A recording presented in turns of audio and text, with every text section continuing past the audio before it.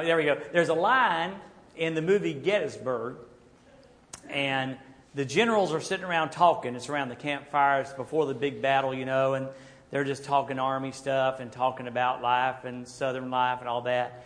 And a tenor is singing in the background, and so finally one of the general pauses and says, "That boy can sure sing." That boy can sure sing. Thank you, brother, very, very much. All right, well, Terry, it's easy to follow that when you're going to talk about Jesus. Amen. It ain't the speaker, it's the message. And so, I was sitting there thinking I said, now, this is kind of one of those scriptures I like to just jump in and start, because the first verse is kind of the introduction, but that's not what you're supposed to do. So we'll kind of come up with the introduction here. But I was thinking back 2 weeks ago, and if you remember right, we talked about how that Jesus had to get in a boat because the crowd pressed him up against the shoreline. And we talked about his message was so fresh. His message was so new. His heart was so compassionate, so unlike the religious leaders that people just naturally flocked to him. And then this morning, as we talked about, in the Great Confession, the question that Jesus asked was, what are people saying about me? What would people say? Kind of one of the guys to share in a poll setting, well, some say you're like John the Baptist, and some Elijah, and some Jeremiah, and some Elias, and one of the other prophets. That's what people are saying about you. People always had a lot to say about Jesus. And that's where we are. We find ourselves in Luke chapter 8 and verse number 40. There's always a crowd waiting to hear about Jesus. And I'm telling you what, it may be old-fashioned. I don't know. Unfortunately, I'm a long way in this gig, so it probably doesn't matter. But I still think Jesus can gather a crowd. I still think we can attempt to gather crowds with good worship and good entertainment and good buildings and good programs and all those things. But I still believe the faithful preaching of the gospel and the application of the Word of God still draws people searching and looking. Would you say amen to that? I think it's true. And so in Luke chapter 8 and verse number 40, it's a setup for a great story that we don't often preach. In fact, I can't tell you if I've probably preached it sometime in 17 years. I don't know, probably have. But in Luke chapter 8 verse number 40, the Bible says, now when Jesus returned, and he had been up in Capernaum in that area, and he had cast out, you remember the story about the demon-possessed man in the graveyard? And he was running around naked, cutting himself and screaming and hollering. And Jesus delivers him. And he says, now I want you to stay here. Because he said, I want to go with you, Jesus. I want to go with you. He said, no. You need to stay here and tell your family and friends what God has done for you. That's what you need to do. You need to stay here. So he's coming back from that. Just tag it in there somewhere in your mind. He's coming back from an unclean situation. Just kind of file that away right there for just a thought or two down the road. Now, when Jesus returned, look what happens. The crowd welcomed him. The crowd welcomed him. Again, they didn't fully understand who he was. They couldn't get their arms around. They didn't always agree, and they certainly didn't always understand. Some of the things he said were just way beyond them, and they didn't fully understand. They didn't grasp it all the time, but they just loved this man because of his heart and, again, the freshness of his message. And they were all, the Bible says, waiting for him. In fact, you're going to hear tonight, especially, there were two people particularly waiting for him. Now, the tagline tonight, if you want to call it that, is going to be something like this. They were waiting for Jesus to do what only Jesus could do. They were waiting for Jesus to do for what only Jesus could do. See, that's what sets him apart. That's what I'm trying to tell you. As long as the church thinks it can come up with a solution, then Jesus is not the solution. And people are longing for something that is bigger than a group of 3 or 4 or 5 or 10,000 people to do something. They are looking for something that is greater than that. And that something is someone when he shows up through the Holy Spirit and does what only he can do. Here's how the story goes, verse 41. So there came a man named Jairus, who was a ruler of the synagogue. Now that means several things. He was kind of the manager of the local synagogue. One commentary said he probably also served as the custodian of that building. He would clean that building. But understand, it was a position of great respect and great authority. So when it says he was the ruler of the synagogue, don't think a lowly person. Think a person of prestige. In fact, probably semi-wealthy. I mean, he had access to a great deal of funds. And when he walked in the community, he was a respected man of the community. But he's coming to see Jesus because now listen, he's got a problem that money can't fix. He's got a problem that prestige can't fix. He's got a problem that authority can't fix. And that's like our society. See, Americans have, well, I was going to say they have more money. They really don't. They got more credit. You know, we won't go into what the average credit card debt is, something like $17,000 per family in America. Credit card debt, unsecured debt. So Americans have access to credit or to money. But they're finding out that money can't fix what's broken in them. They're learning still, they're craving for something that will fix what materialism cannot fix. People understand a lot of people understand there's something missing in their lives. Well, Jairus had a problem that all his prestige and all his authority and all his power and what wealth he had could not fix. And the Bible says this, and he fell down at the feet of Jesus. Now notice, by the way, you're going to hear a couple times, all of a sudden all that prestige and all that stuff about respect didn't matter. Because the problem demanded humility. So forget the fact he could have walked up and said, all right, Jesus, here's what I want you to know. I'm the local synagogue ruler and I'm going to talk to you. No. He is broken because his problem has broken him. So he has a problem that money can't fix, and he has a broken heart. And here's why. He implored him, he begged him to come to his house. For he had an only daughter about 12 years old. So he has one child. It happens to be a daughter, and she is very critically ill. And he begs Jesus to come to his house because she was dying. What do you do when your 12-year-old daughter's dying? What do you do when your 6-month-old baby is dying? What do you do when we heard the story of those two young men, one young boy, 8 or 9, 10 years old, with a very, very, very serious eye infection? Not only just the danger of the eye, but generally health. What do you do with that? What do you do when you're playing and a horse kicks your son in the head and they're not sure how extensive the damage is? Judy was playing something. She came in. I was finishing study last night. It was about 10 o'clock. And she comes in with her iPad and she's playing different podcasts, I think looking for something to teach the class. And I'm hearing this story. I'm studying, but y'all didn't know I could do things at one time. And so I'm hearing this in one ear, and I'm trying to study in the other ear. And apparently, a couple had a baby, and the wife left the baby unattended, and the baby drowned. And they're talking about, what do you do with that? How do you not end up in a divorce court when something like that happens in your life? And then I said, thanks for bringing that sad story in. And she said, what sad story? I said, about the kid. She goes, I was asleep. I said, well, thank you. I wasn't. So what do you do when there's a crisis like that? You turn to the man who can do what only he can do. And now, see, I know y'all get tired of this.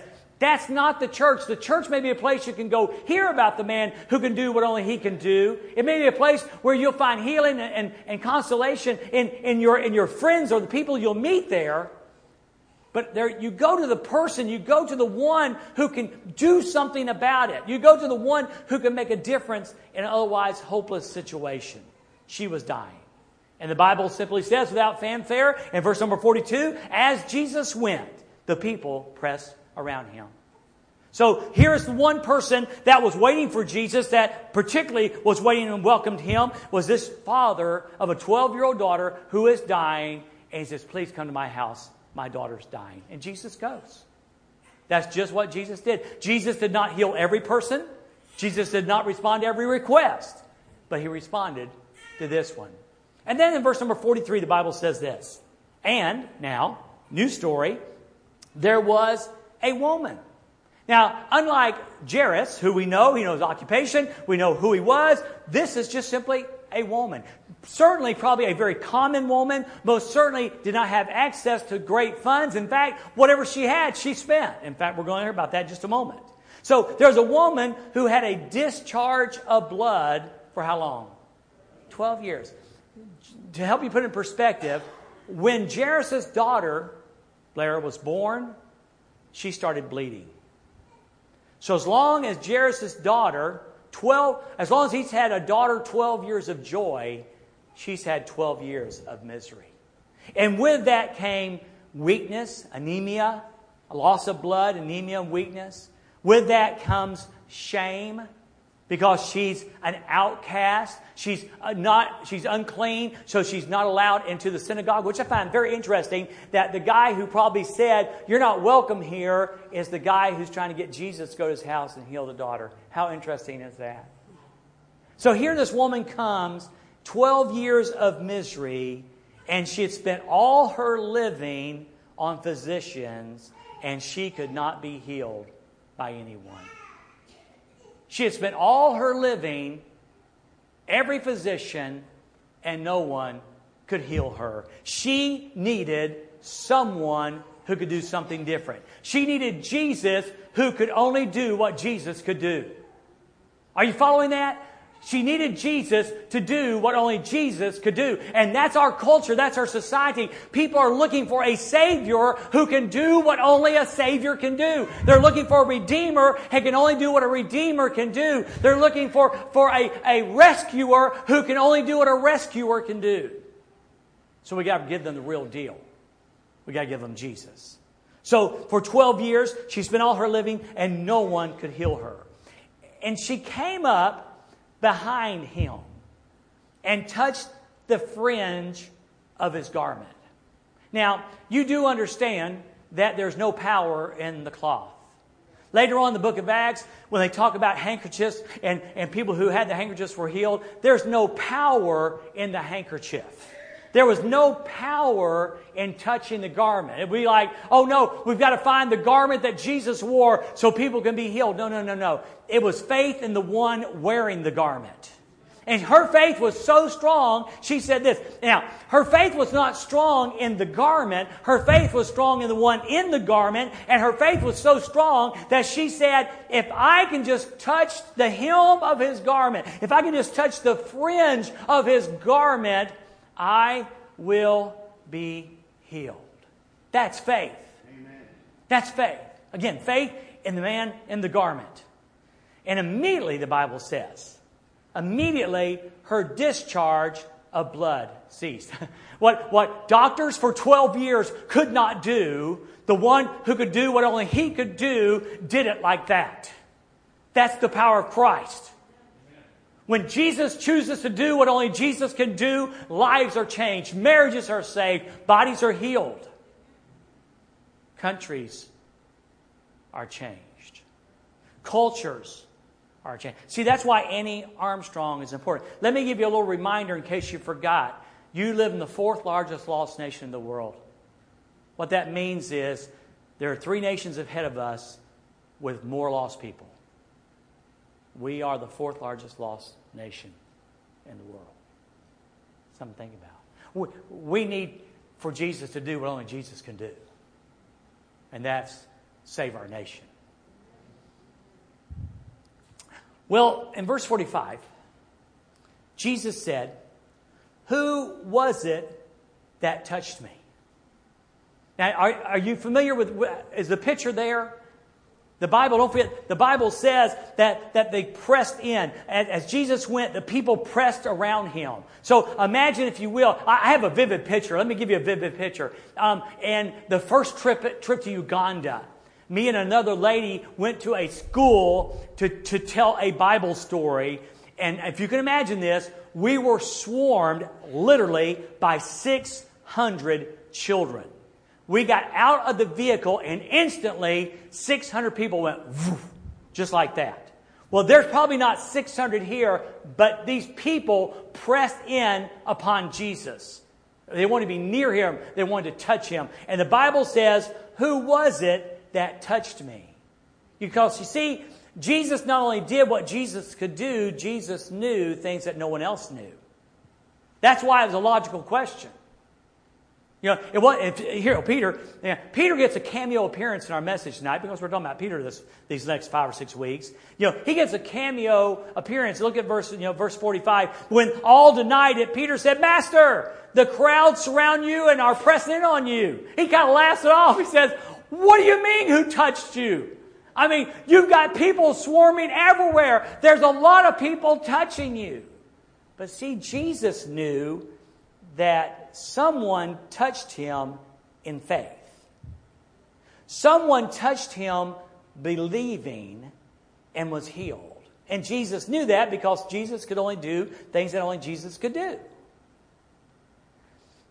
And so, after Peter says this, Jesus says, I felt someone touch me, and I perceived that power has gone out of me.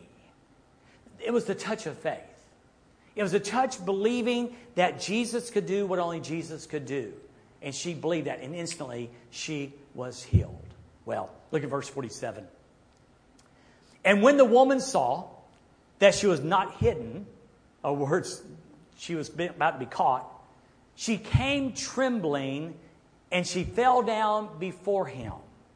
So again, imagine, if you will, this crowd of mostly men, a few women perhaps, a sprinkling of children, and this woman comes and falls down at the feet of Jesus. And I love how Luke put this, because I really think, I wrote down my little notes here, don't miss this, arrow, arrow, arrow, don't miss this. She came trembling and fell down before him and declared in the presence of all the people why she had touched him. Talk about coming clean. No pun intended. How incredible. Now understand, the woman has a bleeding issue. She's been unclean for 12 years. She was not welcome in a synagogue. She was not welcome to talk to any rabbi. She was not welcome in certain social circles because of her uncleanliness. And she declares before the people, she declares in the presence of all the people why she touched him. It reminds me of an AA meeting. Hi, my name is Susie and I bleed. And for 12 years I've been unclean. And I know many of you don't know me because I've not been in synagogue because I've been unclean. I'm not welcome there. I know I live on the outskirts of town because I'm unclean. And many of you would not associate with me. I know many of you do not know me because I had a problem that disassociated me with people. She declares that before the people. Talking about a testimony service. That's quite a testimony service. She says, this is why I touched him. And by the way, women didn't touch men. That's another issue. Not only was she unclean, she touched a man.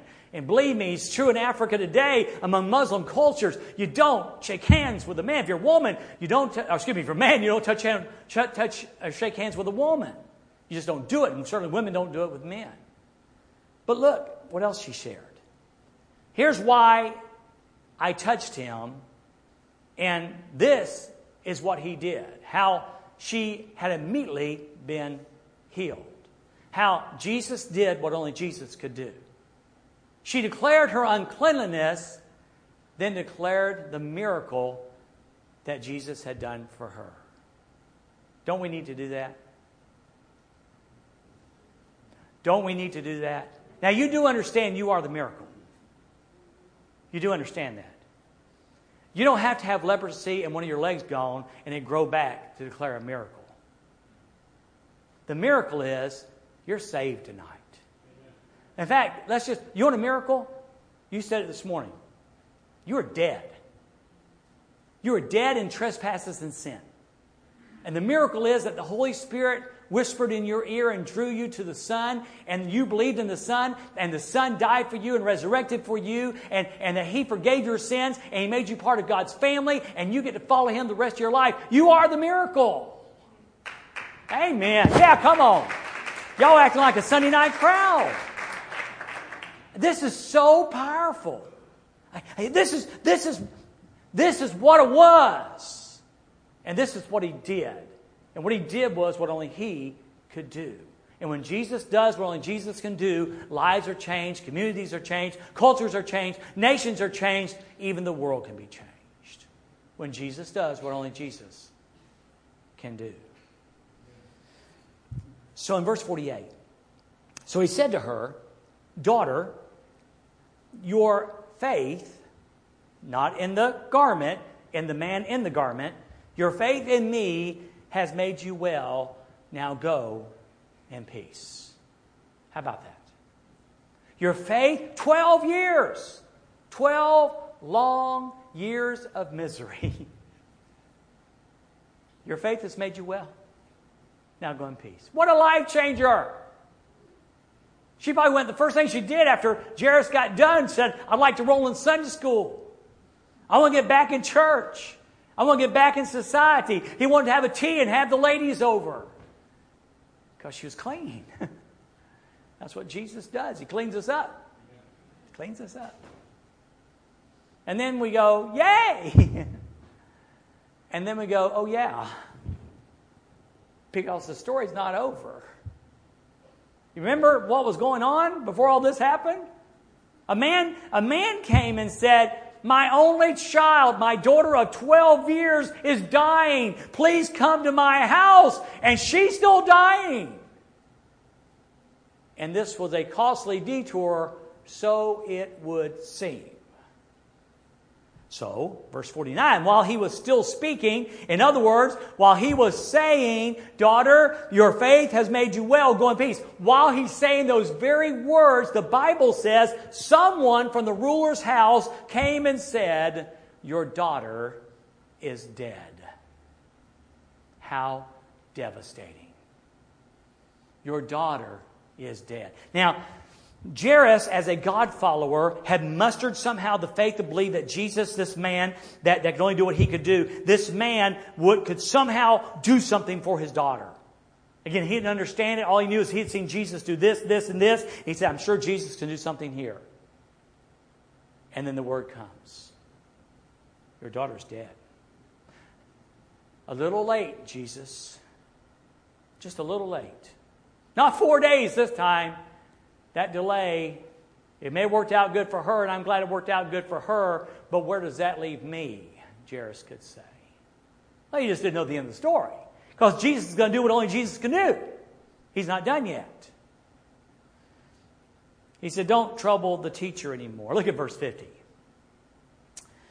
But when Jesus heard this, He answered him, "Do not fear, only believe, and she will be well." Do not fear, only believe, and she will be well. Now, Jairus is faced with a dilemma. Who's he going to believe? There is a guy who came running from his house, probably a servant, and said, "Your daughter is dead. Don't worry with Jesus. It's too late." Is he going to believe that? A trusted servant? Or some radical rabbi that he really doesn't know much about? Or is he going to believe this radical rabbi who says, no, do not fear, only believe, and all will be well? What are you going to do? Well, this all started with him waiting for Jesus, because Jesus was the man who could do only what Jesus could do. And he went with the one who brought him. He decided to dance with the one who brought him. He stuck with Jesus. The Bible says in verse 51, so when he came to the house, this is Jesus, when he came to the house, he allowed no one to enter with him except Peter, John, and James, and the father and the mother of the child. I told you, Peter makes a cameo appearance here. He says something out of context, out of character, when he says, "Jesus, of course people are pressing you. Someone's touching you. The crowd's pressing you." Peter was good at that. But here, he's in the inner circle. He's one of those three. And you know, and this is just something it still amazes me, and I just have to mention it, is, we understand Peter. Peter became the preacher on Pentecost. Thousands were saved. He became one of the rocks of the church, if you will, one of the rocks of the church. I mean, one of the pillars. We got that part. And John wrote the Gospel of John, and he was exiled, and until he's 90 years old, the only one who wasn't martyred. He died a natural death, but he served Jesus all those years. But then there's James. What is James doing in the inner circle? I mean, he's the brother of John, but why is he there? Why did Jesus choose him? This is one for you to think of while you're in the Holy Land. Why did Jesus choose to pick James and pour so much extra juice in him when by Acts 12 he's going to be dead? Why? Peter was going to live a long life, eventually be crucified, but he made such an impact, and John made a huge impact, and James is going to die by Acts 12. Herod's going to kill him, cut his head off, just for the fun of it. And Jesus knew that. Aren't you glad that Jesus pours into people's lives, either for a short time or a long time, whether as a failure, as some people see, or success? It doesn't matter. He still pours in the lives of people. He still does what only Jesus can do. I think it's pretty cool. So he invites Peter, James, and John into the building. And in verse 52, and all of them were weeping and mourning. Now let me set this up for you just a little bit. Whenever the person died, almost immediately the mourning rites would begin. There were those who loved the child and loved the family, and then if that wasn't quite enough, they would go out and hire professional mourners. So we got both this going on. We've got people who love this girl, who loves this family, friends of the family, and they're mourning and they're wailing. And then you've got some folks down from Rent a Mourner, and they've gone down and rented some mourners, and they're mourning and they're crying too. All that is going on when Jesus walks into the house. And the Bible says, he said, "Do not weep, for she is not dead, but she's sleeping." Do not weep, for she is not dead, but sleeping. That's what happens when the death arrester shows up. Remember the song this morning? Good song. He stops the power of death. And that's something only Jesus can do. And when Jesus decides to do what only Jesus can do, dead people can get up. Now, I don't know why that doesn't happen today. I wonder if it happens sometimes in the darkest parts of the world. But it's true that Jesus could make dead people live again. How amazing is that? It used to say the saying, "It ain't over till the fat lady sings." Even in death, it's not over till Jesus is done. In this case, the girl had died only hours before. In the case of Lazarus, he was 4 days dead, but he still resurrected both. And I tell you what, one day, if Jesus Christ does not come back and we are all dead, if the rapture doesn't occur, he's going to be able to take every molecule and put us back together and resurrect us with a brand new glorified body. That's the power of Christ. That's what happens when the death arrester shows up. It ain't over till he's done. And this story's not over until Jesus has done what only Jesus can do. I hope you'll take that home tonight. Your life is not done till Jesus has done what Jesus is going to do. Do not weep, for she is not dead, but sleeping. And I asked myself this question. I wrote this down. Is death really death if Jesus is involved? Is death really death? Not in the sense of the world. Paul said, "We do not grieve like men with no hope, because we believe that Jesus Christ died and rose again." He changes the very definition of death. Well, I don't know if it was the family, and I don't know if it was the professional mourners. But in verse 53, and they laughed at him. They laughed at him. Probably the professional mourners, but we don't know that. Now, isn't that a strange emotion? Again, let's go through the scenario one more time. They show up. The girl's been dead several hours. Already the family's mourning. They've got the renter mourners here, and they're mourning. And Jesus walks in and says, hey, she's not dead. She's just sleeping. And they laugh. How strange of emotion is that? And once again, Jairus has to believe. Does he believe the laughter of the crowd? And says, well, this is ridiculous. If, they're saying, look, we've seen dead girls before and this one's dead. And Jesus said she's not dead. Jairus, are you going to believe the laughing crowd that says, trust me, she's dead? Are you going to believe what Jesus says, she's not dead? He goes with Jesus again. He could have stopped the whole show, but he did not. 54. Jesus takes her by the hand, and he called, saying, child, arise. I sometimes think of weird things. I was thinking about, this is the guy, if someone touched a dead body, he would be saying, don't touch a dead body, don't touch it, you know the rules, don't break the rules. You don't hear the daddy saying that.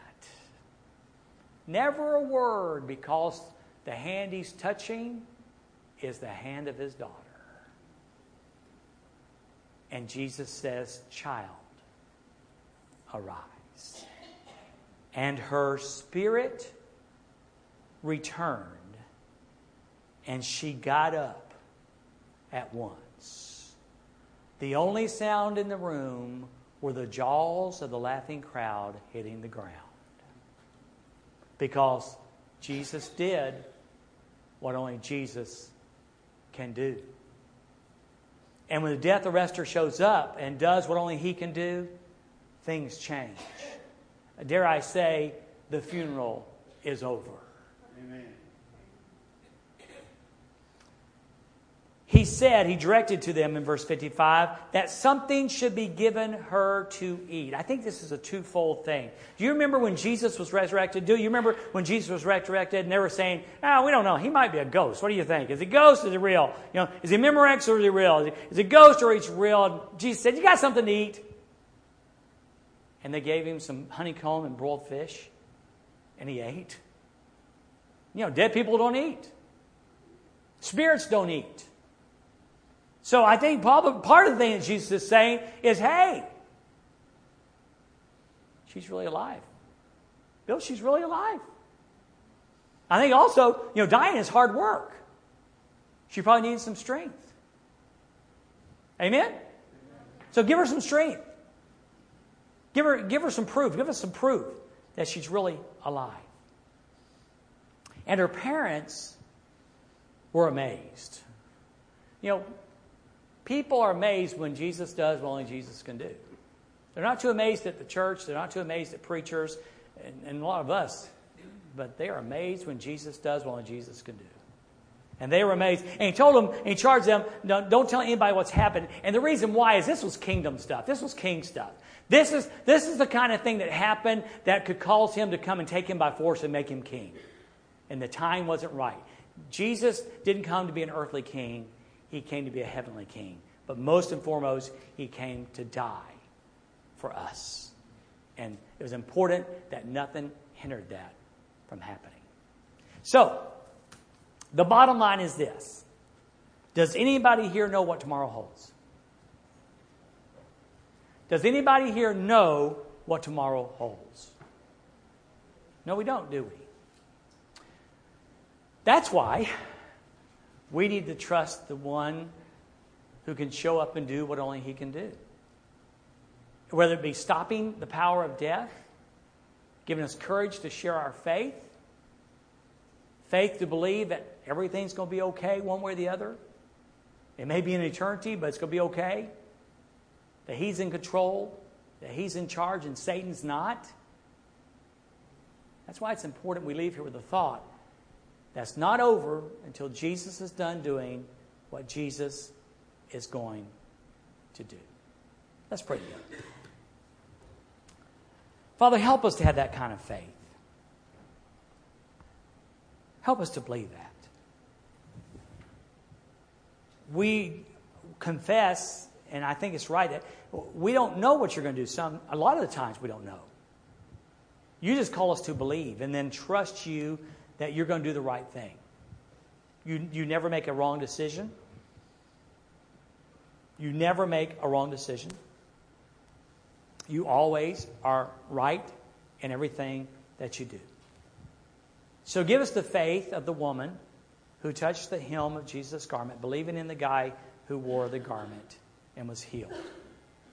Give us the faith to believe that when the crowd, the neighbor came, the servant came and said she's dead, to trust Jesus. And when they were laughing at you and Jairus chose to believe, give us that kind of faith. And let us carry that faith into our world and our tomorrow as you give us time and place. And Jesus, I pray this in your precious name. Amen.